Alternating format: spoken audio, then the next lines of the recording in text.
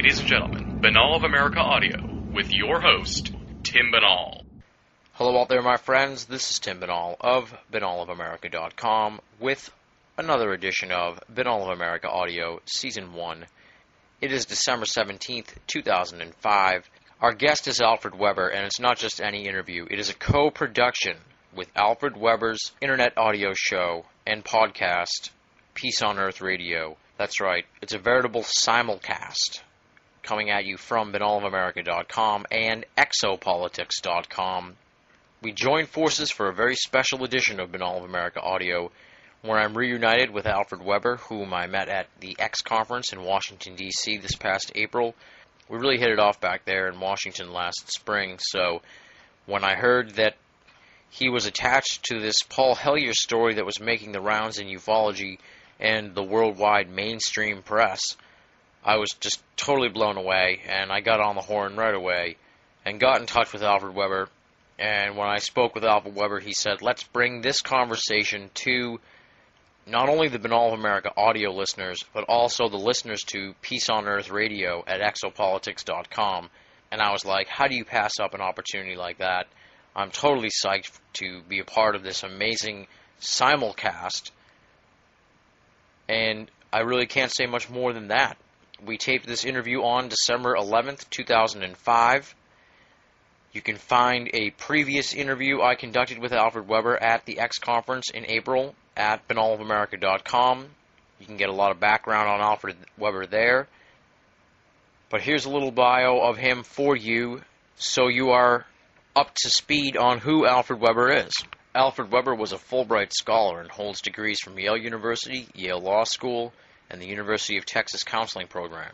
He has taught economics at Yale University and civil liberties at the University of Texas, and has been a futurist at Stanford Research Institute. He has been general counsel to the New York City Environmental Protection Administration, environmental consultant to the Ford Foundation, and member of the Governor's Emergency Task Force on Earthquake Preparedness for the state of California.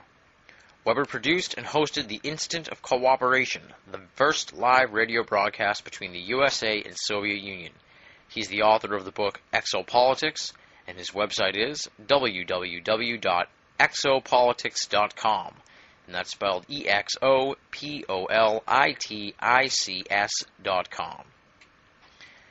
Without any further ado, let's rock and roll here on this historic simulcast, a Banal of America Audio and Peace on Earth Radio production. This is Peace on Earth Radio. I'm Alfred Lemmermont Weber, and today we have a co-production with Banal of America at banalofamerica.com and Tim Banal. We're privileged to have him as our host, and we'll turn the production over to him. Tim? Hi, how you doing, Alfred? Oh, great. You know, the last time you and I spoke, we had a great interview. It was at the Exopolitics Conference in Washington, D.C. in April. I think it was April 22nd to 25th of 2005, and we were seated together at the dinner around a large round table. There may be 20 or so tables. We had a great conversation, so I'm very happy to be here with you today. Yeah, that was really a great time, and I think we really got a chance to get to know each other and become friends. So when I saw the Paul Hellyer story going around this past couple weeks, I saw your name on there. I was like, way to go, Alfred. I was so excited for you to be a part of this amazing news story. Well, yeah, also it's really a team. In other words, the Honorable Paul Hellyer, we've been working with him since 2001. He was the first major Canadian politician to endorse the Space Preservation Treaty to ban all weapons in space. This was back in 2001.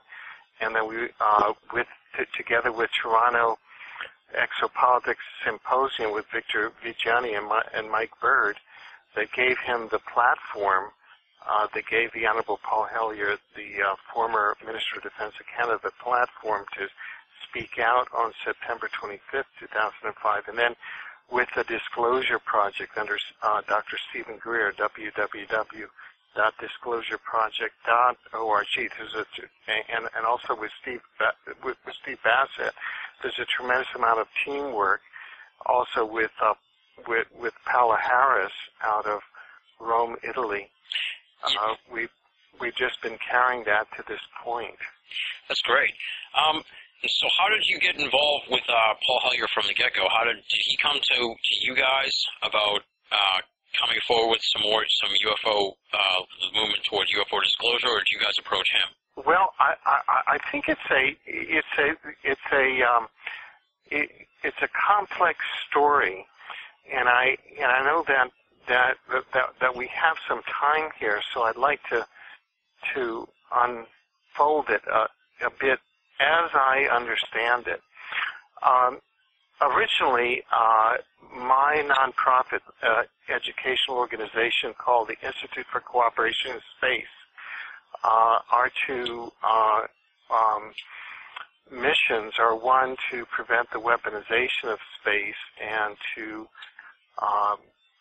promote the transformation of the permanent war economy into a sustainable, peaceful, cooperative space-age society. And also, a second aim of our organization is to promote cooperation amongst life forms in the universe. Well, through a mutual acquaintance, we first met the Honorable Paul Hellyer, who was Minister of Defense of Canada from 1963 to 67, and then Deputy Prime Minister under Prime Minister Pierre Trudeau.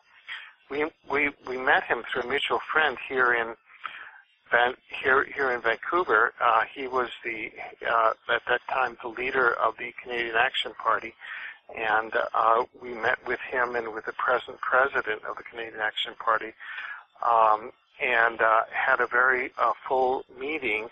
And at that time, he came on board and endorsed the Space Preservation Treaty, which we had co-developed, a whole group of people as co-architects, with Representative Dennis Kucinich, who's a Democrat of Ohio, who introduced the Space Preservation Act to ban all space-based weapons into the U.S. Congress in October of 2001. So it was sort of from that genesis that we began our interaction with him. And then when my book, Exopolitics, Politics, Government, and Law in the Universe, which was originally published, I put it out as a free online book in the year 2000, kind of to seed the whole field and the concepts of exopolitics. Well, this year, a number of people approached us and about getting it, moving it from the online status into a print status. So we said, oh, sure, let's do that. And in the spring of 2005, kind of in the January, February, we approached Mr. Hellyer because he had been a senior advisor to ISIS, and we had spoken at his CUSP conference in Toronto at the Toronto Metropolitan Convention Center, along with Dennis Kucinich in December of 2002. And so we approached Paul Hellyer and asked him if he wouldn't review the book Exopolitics, which had launched this entire field, and write an introduction to it. And he said, yes, send it to me to my office. So I did. We sent it to his office, and he read it, and he wrote the most wonderful review, an introduction, which he ended up then would be part of the landmark speech that he made at the University of Toronto. Well, after the text version of the book version of Exopolitics came out, where it was premiered at the Exopolitics conference where you and I were in Washington in April, at that time we gave a copy to Mike Bird.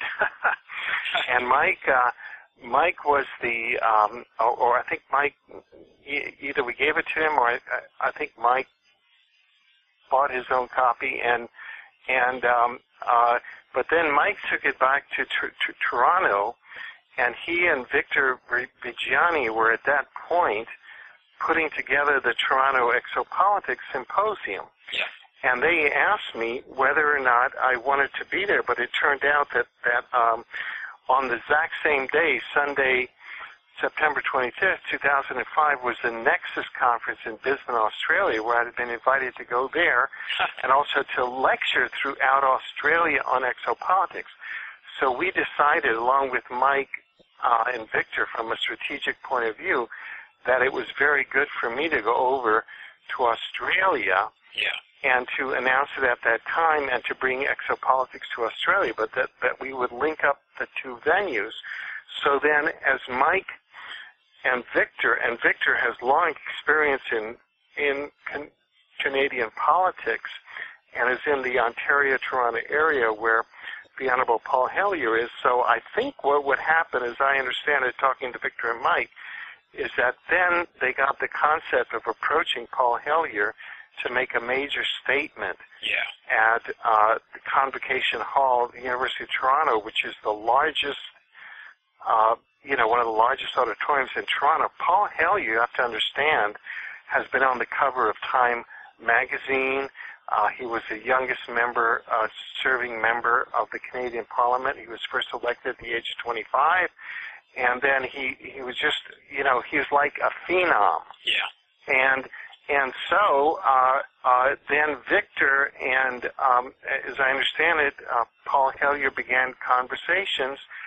And at that point, some other friends of ours had just coincidentally, over the past several years, sent to Paul Hellyer a copy of Colonel Corso's book, The Day After Roswell. Mm-hmm. This was co-written by William F. Burns, who's the editor of UFO Magazine, and also the editor of Filament Books. And they published the online version of my book, Exopolitics, Politics of Governmental Law, in the Universe. Well, to make a long story short, a friend of mine, 2 or 3 years ago, had sent a copy of The Day After Roswell to Paul Hellyer. In the midst of all of this, he began, what he states in his speech is that he began reading it and putting two and two together, and because of his work as a support of the Space Preservation Treaty, the ban all space weapons, and then verified it with contacts of his, because Canada is a full partner with the United States in NORAD, which is the North American Air Defense, which is in charge of monitoring all UFO and extraterrestrial traffic over North America. And so he put two and two together and called his contacts in the States, which is Minister of Defense. He was in charge of NORAD for Canada. So he called his contacts, and they say every word in Colonel Corso's book is true and more, i.e., not only did the U.S., through kind of the Henry Kissinger, Nelson Rockefeller, David Rockefeller connection, privatize all of that technology and put it in the corporations so they make profits out of it through the Rockefeller empire. But now, right now the U.S. is spending $85 billion a year for space-based weapons. Well, we're in almost 2006. For 2010, this is by congressional record budget figures, they have $600 billion that are planned for space-based weapons in 2010, which is only 4 years away. So what the general told him is that, yes, some portion of this, and it could be all of it, the U.S. Space Command is planning to deploy space-based weapons, including directed energy weapons and laser weapons, the kind of Buck Rogers technology, for warfare and hostile intent against ethical off-planet cultures that have shown no sign of being hostile. So Mr. Hellyer is one of the outstanding statespersons and politicians and Minister of Defense, like the Secretary of Defense of the United States. He was in charge of the defense of Canada. Yeah. Well, if the Americans are going to start a war with extraterrestrial society, Canada is the second largest landmass on the planet, after the Russian Federation, which is 11 time zones. So we are at the landmass between Russia and the U.S., and we go all the way up to the polar ice cap.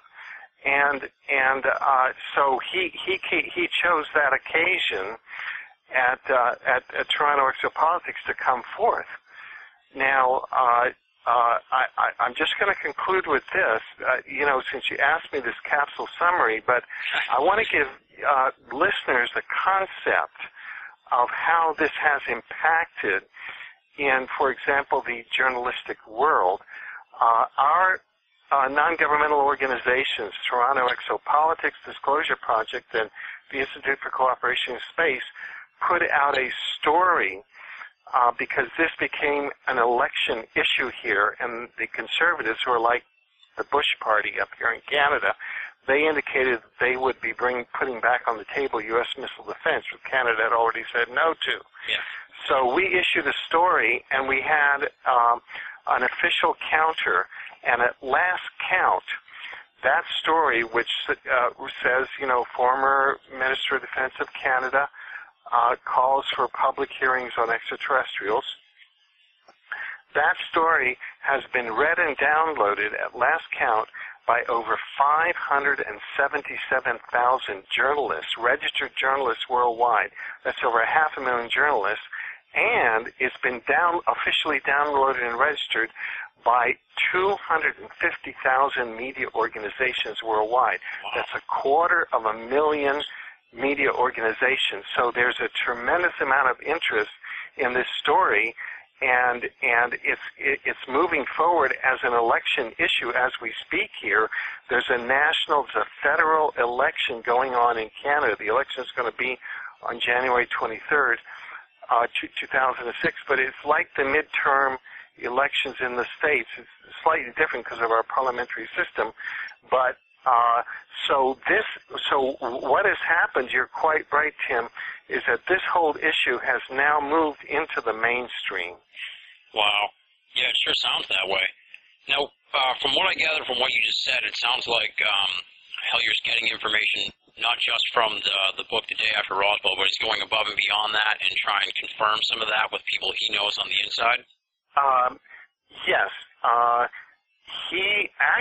His speech is available online, and if you go to www.exopolitics.com, there'll be a sidebar there that's called the 2006 Peace on Earth platform, and you can click on that, and the Jerry Pippin organization, jerrypippin.com, has put together a magnificent web page with a video of his speech. Now, what's really interesting, because I think it's important to fill in all the nooks and crannies, is that apparently the people who were hired that day in Toronto to do the videotape, and all of a sudden, for some reason, it didn't work, and the videotape disappeared or didn't work. Well, there was a gentleman in the audience who was living in Canada. He's from one of the West African nations, I think. And he was sitting in the audience, and he videotaped the entire speech from his seat in the balcony. It's a magnificent copy. It's like a miracle. Oh, wow. And Mike Bird was telling me, and Victor, that afterward, they had set up and had hired this video team, and suddenly it wasn't there, and, the usual kind of, the quote, usual suspects that happens in our field. Right? Yeah. Well, this fellow from West Africa was in the audience, and he videotaped it, and he got in touch with Mike and Victor, and there's a magnificent tape. I mean, it's like historic, which if you go to exopolitics.com or to jerrypippin.com, you will find, because we're trying to network all of this media, and we really appreciate your being open to do a co-production today so we can cross-network and get all of the information out and kind of exponentialize our resources and synergize. But that's kind of, just to give you some of the backstory, that's how we have that. And what Mr. Hellyer said in that speech, which is an historical document,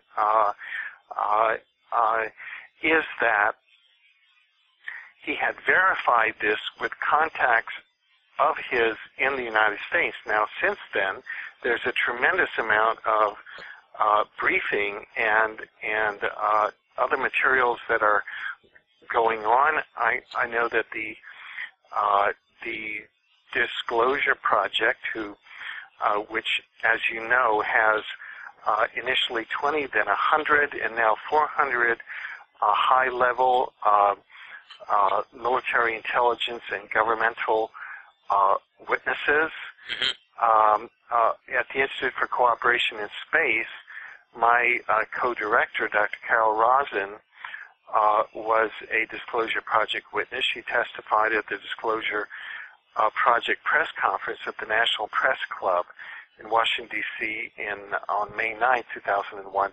I was a Disclosure Project witness. I filed, in fact, the only sworn affidavit of my testimony, which had to do with the proposed 1977 Carter White House extraterrestrial communication study, of which I was the director in my capacity as a futurist at the Center for the Study of Social Policy at Stanford Research Institute. And Daniel Sheehan, who is our ISIS General Counsel, he's a counsel. He was in the Pentagon Papers trial, and he represented Karen Silkwood. He was also a Disclosure Project witness. So that a lot of the briefings and of the witnesses and the briefing documents, etc., are now becoming part of it. And there's a whole series of preparations now which are being made, which are being put into effect to bring some of the major, not only Disclosure Project witnesses that have come forth, but perhaps also high-ranking military intelligence personnel of the United States Armed Forces to come in and brief not only Minister Hellyer, which totally backs up his stories, but also to come in and begin to brief the Prime Minister of Canada and the leaders of the four major parties here. There's the Liberal Party here, there's the Conservative, they're kind of the Republican Democrat, then there's the New Democratic Party, and then there's the Parti Québécois. They're the Bloc Québécois. They're like the Quebec Separatist Party. Yeah. So they're all going to get briefings. So it's like a doorway has opened, and all of the resources that are down in the USA, all of these military intelligence people that have been banging on the doors of Congress, banging on the doors of the White House, banging on the doors of the media, are now finding an opening here in Canada. That's fantastic. What's been the reaction up in Canada from the politicians and the authorities when this Hellyer story came out the last couple of weeks? Have they said anything about it? Well, yes. This is what they call a breaking political story. And the context is that we are now, unlike U.S. politics, where you have, say, if you have a presidential campaign that's 2 years long, yeah.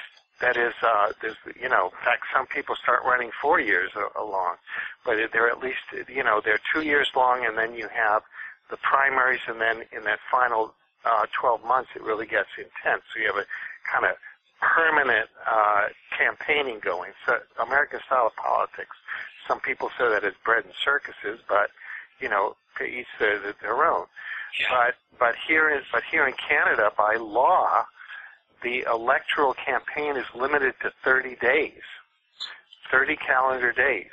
Wow. So, any citizen can go down and put down their $10 and, run and run for Parliament. And what's really interesting is that in the 2004 election, one of the politicians who ran members of Parliament as an independent, he ran out of here in B.C., and he turned out to cast the deciding vote that kept the government in power when we had for the first time in Canadian history, the Speaker of the House of Commons had to intervene and cast a deciding vote and a tie vote, that politician ran as an independent. So here you go out, you put up your filing fee, and you can run, because you only got 30 days. So as we speak right now, we're in a 30-day campaign. Officially, there's going to be a break for the Christmas holidays.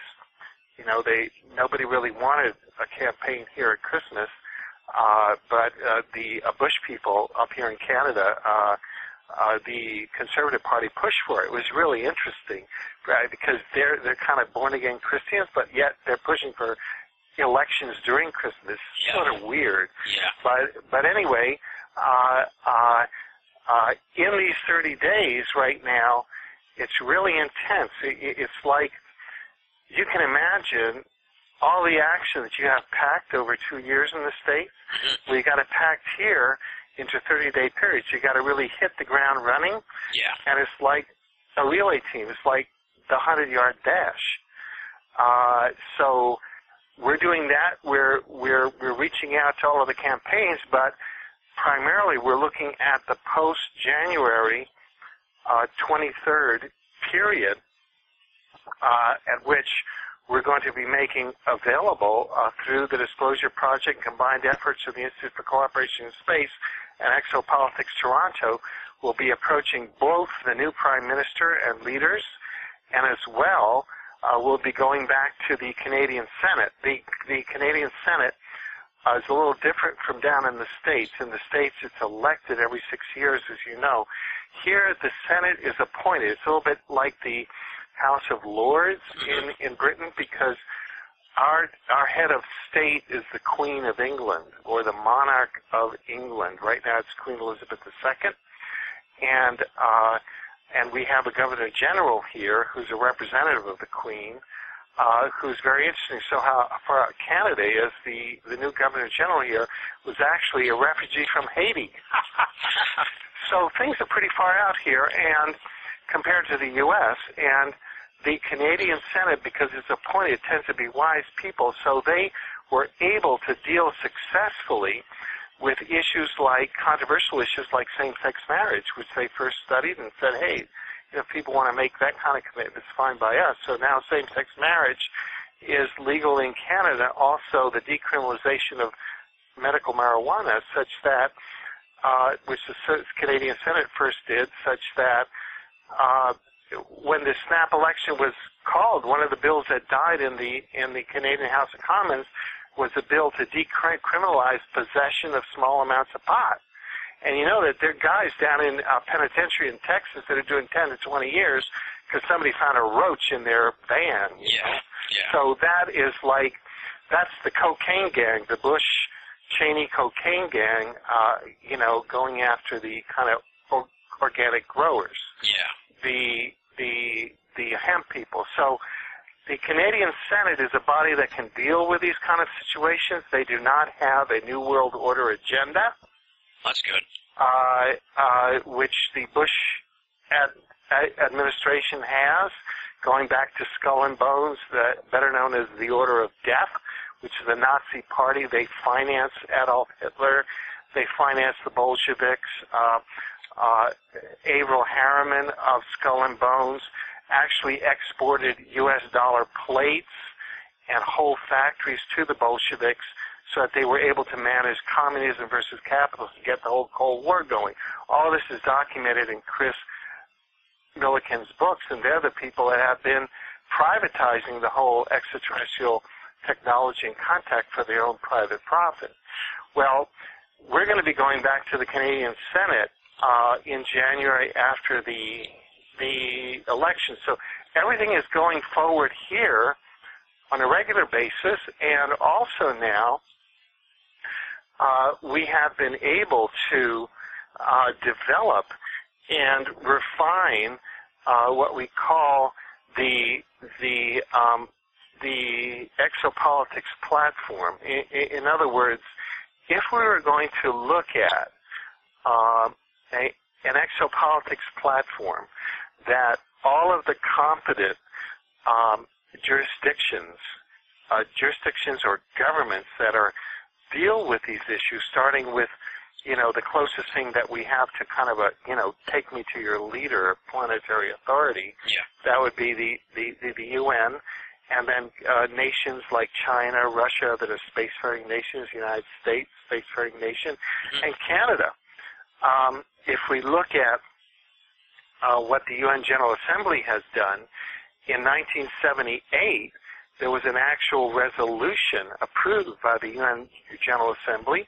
There are 191 member nations now. Whatever member nations were then, it was approved. And what that resolution provides, in fact, I'll quote for it. This is United Nations General Assembly Decision 33/46, 1978, approved 18 December 1978. So we're coming up to almost the 28th anniversary of it. Provides, quote, the General Assembly invites interested member states to take appropriate steps to coordinate on a national level scientific research and investigation into extraterrestrial life, quote, end of quote, including unidentified flying objects, and to inform the Secretary General of the observations, research, and evaluation of such activities. Well, if we look at what elements would there be in a platform that we would want either the UN or Canada or the U.S. or any other nation to adopt, we've been able to isolate four. There may be others. And it's funny, they're the 4 Ds. Yeah, I was going to say that's the 4 Ds, right? Yeah, and that is disclosure, decade of contact, disarmament, and diplomacy. And by disclosure, that means official disclosure about an extraterrestrial presence around Earth, and that's something that the Disclosure Project has been seeking, that many, many people if you take the 2002 Roper poll, depending on how you ask the question, between 45% and 85% of respondents, in other words, the population of North America, of the United States, they were congruent with an extraterrestrial presence. They were cool with it. Did not conflict with their religion. They wouldn't freak out about it. Yeah. They figured that the government was, hiding it. These are things that everybody knows. And by disclosure, then, would mean an open, transparent, official governmental disclosure and declassification of all past and present programs related to the extraterrestrial presence.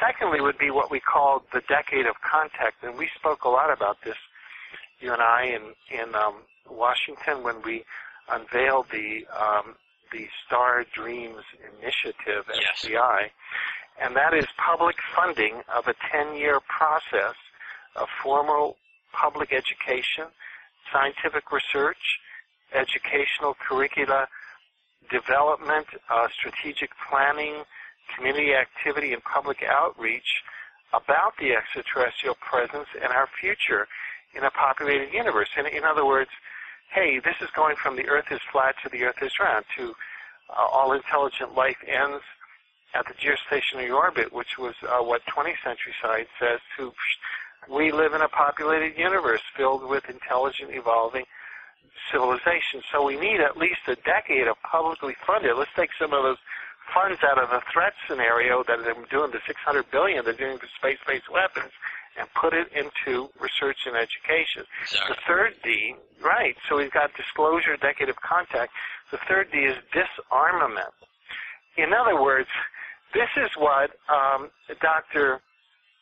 Wernher von Braun, who was the head of rocketry in the Third Reich, came over and did rocketry for the Fourth Reich, they say, through NASA. Well, he turned out to be a bit of a whistleblower, and Carol Rosin got to know him in his latter years. In fact, she helped him, was at his deathbed, and then put helped put his ashes,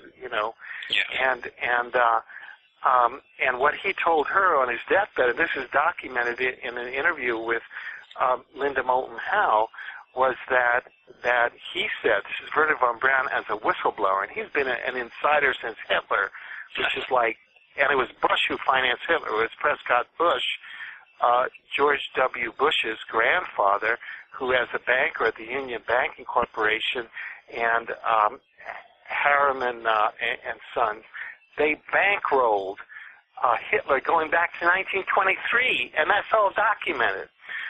In other words, it was just a chapter of Skull and Bones, of the Order of Death, was the chapter of the secret society in Germany that then they coddled and financed Hitler from 1923 going forward. This is what they call the Illuminati, or the world conspiracy, kind of the dark forces, the Order of Death. They just keep the permanent war economy going. They were running both sides of the war during World War II, and this was known, and then it came out that they didn't want to do it because they thought that there would be revolts of the workers and the soldiers in the field when they found out that World War II was being manipulated on the Axis side by the Harrimans and Bushes of the world, and on the U.S. side, just to make money.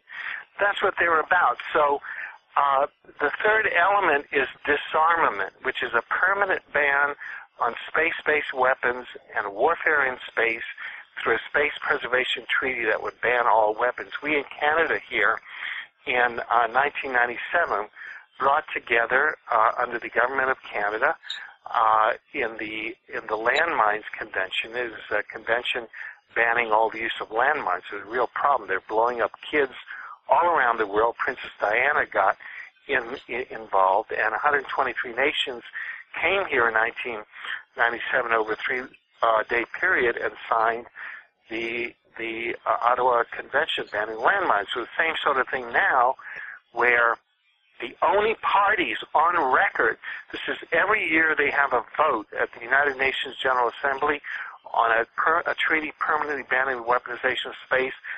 In 2003, the vote was 176 to 0. They said, yeah, we need a treaty. There were two abstentions, plus one of them Micronesia or something. Yeah. And the two abstentions were the United States and Israel. Those are the only parties that are for the weaponization of space. Why?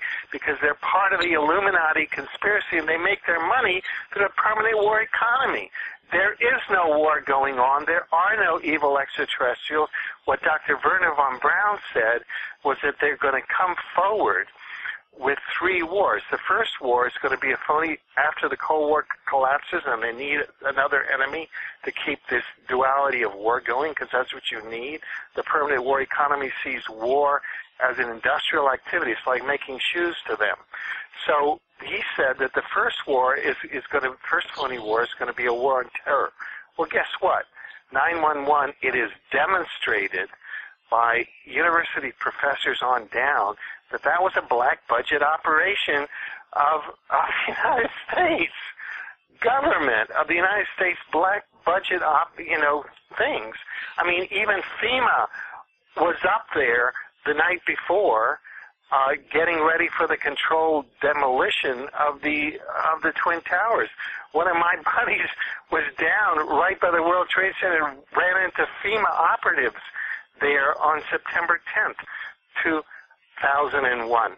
And so that's what, and then he said, look, there's going to be a second war, and phony war, and that's the war against the asteroids. Oh, you better watch out. This near-Earth orbit objects are going to come blow us out of the water, so we need all this rocketry and all this stuff. You got to be scared of the heavens because it's going to blow you out. And Barbara Hand Clow shows through Catastrophobia that the reason why we feel the Earth is coming to an end is because we had that extinction 11,500 years ago when the last galactic superwave took place in an enormous species extinction. But that's a memory in the past, not a memory of the future. Now, the third phony war that Wernher von Braun said was what they call the war. This is the final card that they have, the war against the evil ETs. Yeah. And so then you have Steven Spielberg and Nicole Kidman's former husband, Tom Cruise. He goes out, and they have a remake of the War of the Worlds, which is like libel against the Martians, who scientific remote viewing, even by U.S. Army intelligence, as Major General Albert Stubblebine III has said publicly, this is a civilization under Mars. They're peaceful. They're secretive. There are no world wars going on under the face of Mars. So what do? They bring out War of the Worlds as a libel to, just like they used to do against the Russians. We'll make things against evil Russians so that you have, justify all these expenditures. Well, we now have a space preservation treaty, and that bans all weapons and warfare in space. And we have a World Peace Forum, 2006, which is scheduled for Vancouver, British Columbia, in June 23rd to 28th, 2006. And we have invited to come there various governments to come here and sit down and sign that treaty. Once it's signed by two governments or more, it can be filed with the United Nations Secretary General. Under Article 102 of the United Nations Charter, it becomes an effective international instrument, and then we just go around. Hey, the 26 South American countries, starting with Venezuela, starting with Argentina, Chile, Brazil, they're ready to ban weapons in space, and they've so voted at the United Nations. So there are all these ways to work around this rogue government. That's nothing but a skull and bones government down in the U.S. Yeah. By the way, I went to Yale. I was not in Skull and Bones. I was in an underground society called Torch and Talon. And we rented a beach house out in Brantford and would go out there twice a week and kind of, tell our stories. But, there was none of this stuff going on. We all chipped in $30 for the rent. Nice. Well, that's good. All right. Now I got a tough question for you. Okay. Because we have a writer at my website. It's been All of America.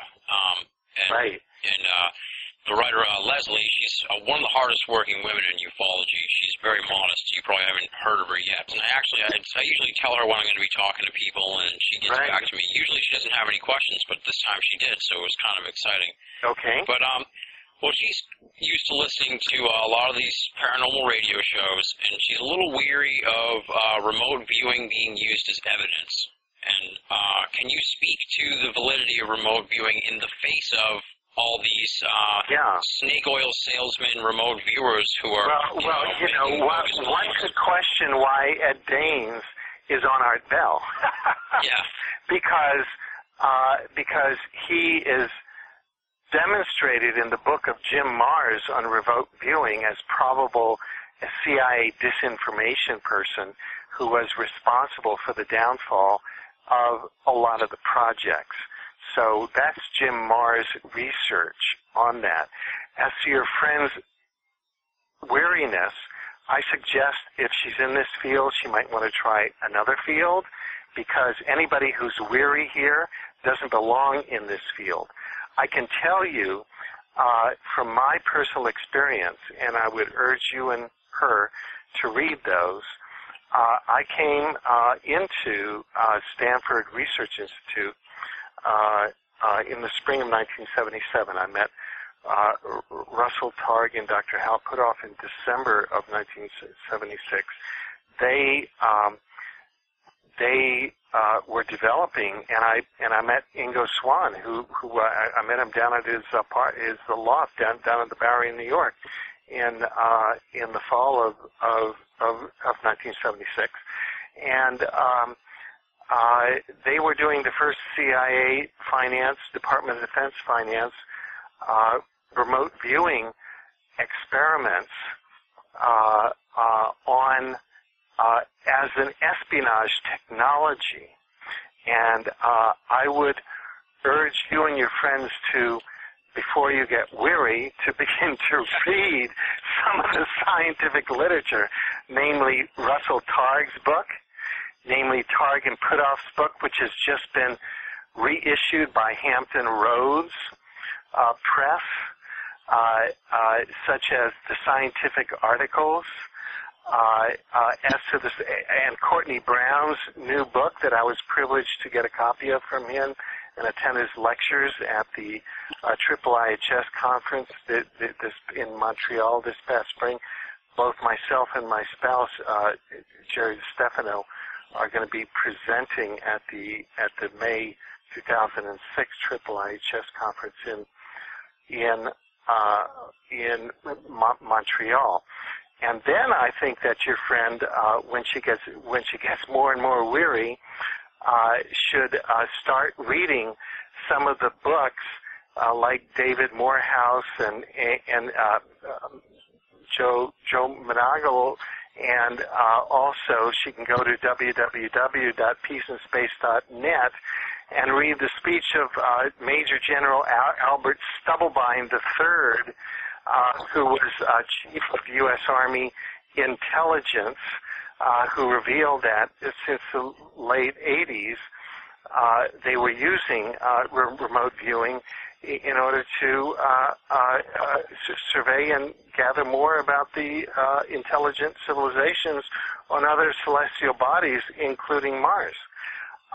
And not only that, by the scientific method where you have remote viewing, you can always verify in a terrestrial espionage situation, because you send a human spy in and you verify what you saw, or you use photography. Well, in 1991, the Soviets released photographs of the Phobos probe being shot down by a Martian vehicle in 1989, which was verification of what the remote viewers had seen in 1989. So you meet all of the tests of the scientific method, which are where you have standard laboratory protocols, and you receive replicability of results, and then you have independent verification through photography like the Phobos probe that was released in 1991.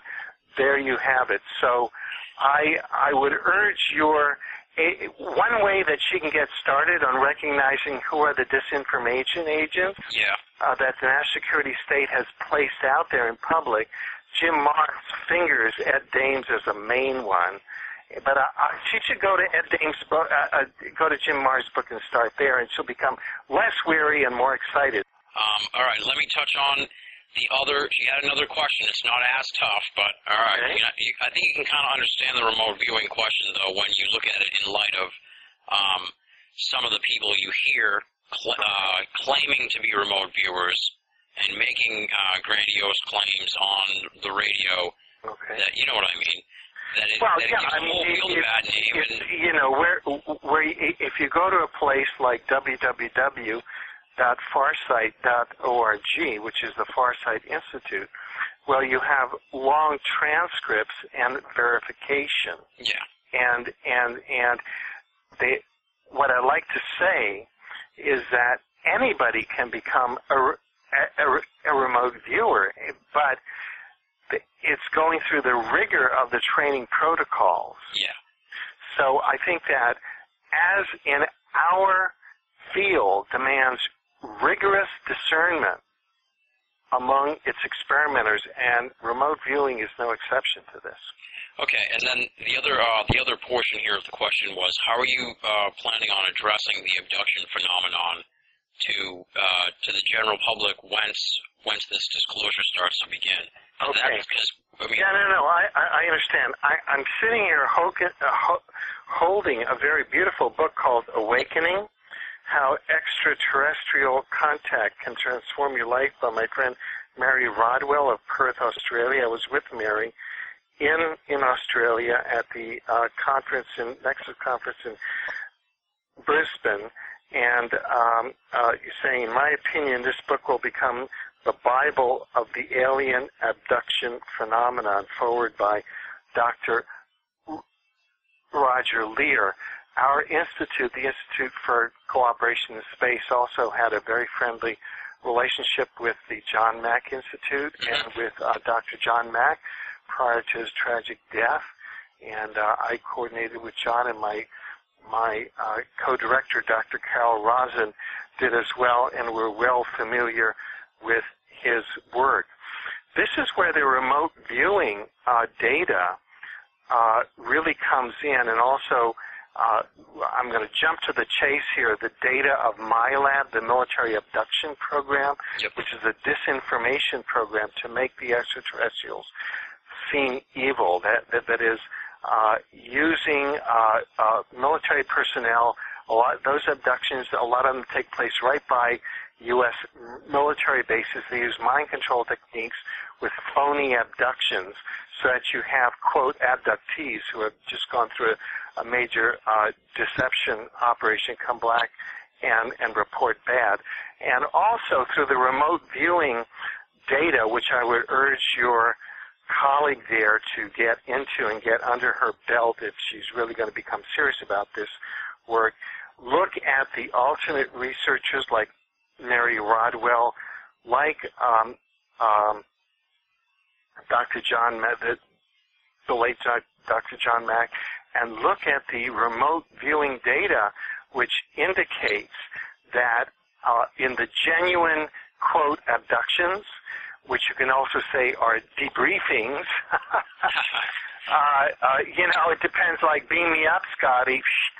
A lot of people report peak experiences.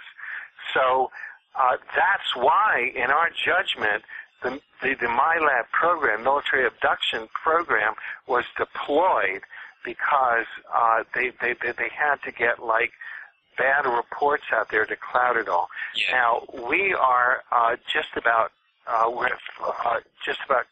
coming up to the end.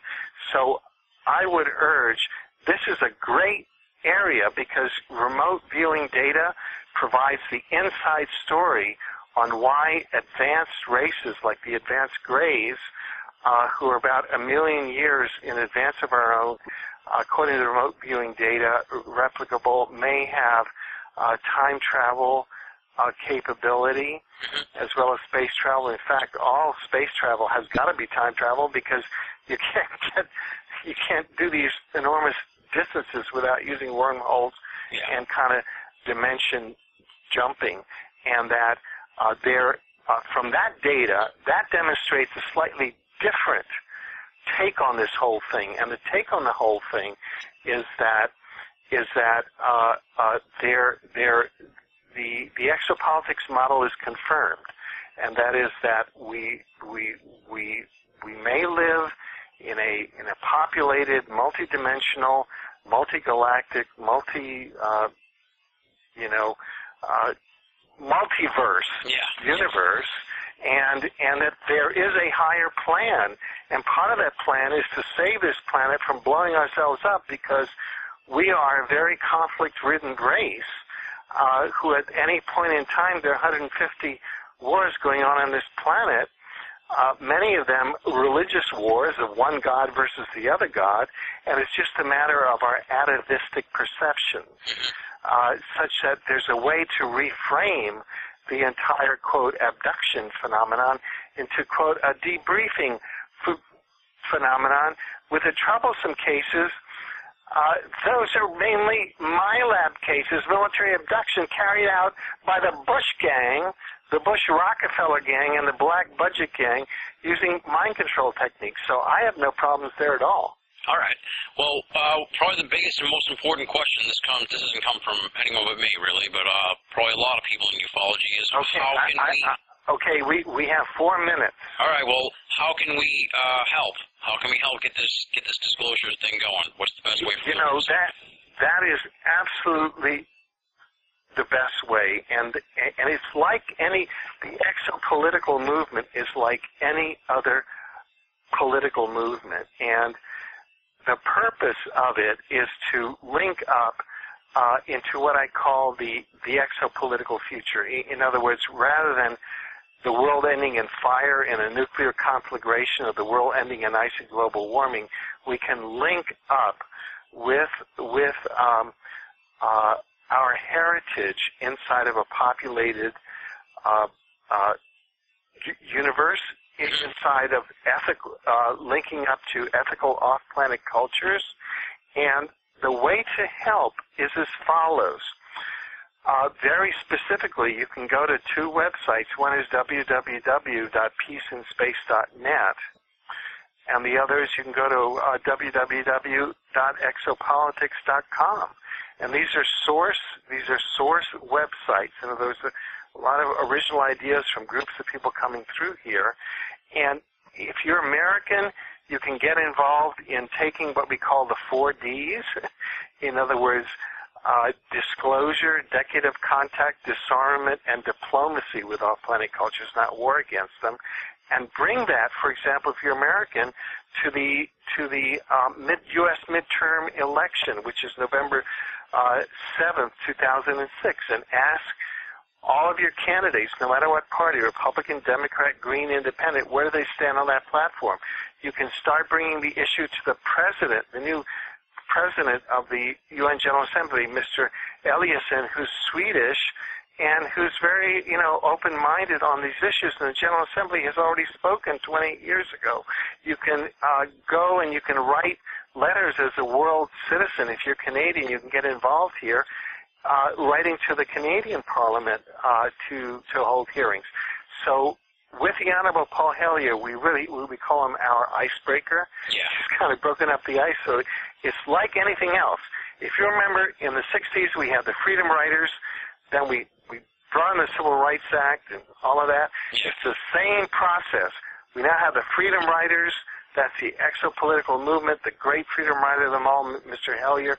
We just got to push that through, and everybody's got to get involved from the body politic. They have to get involved.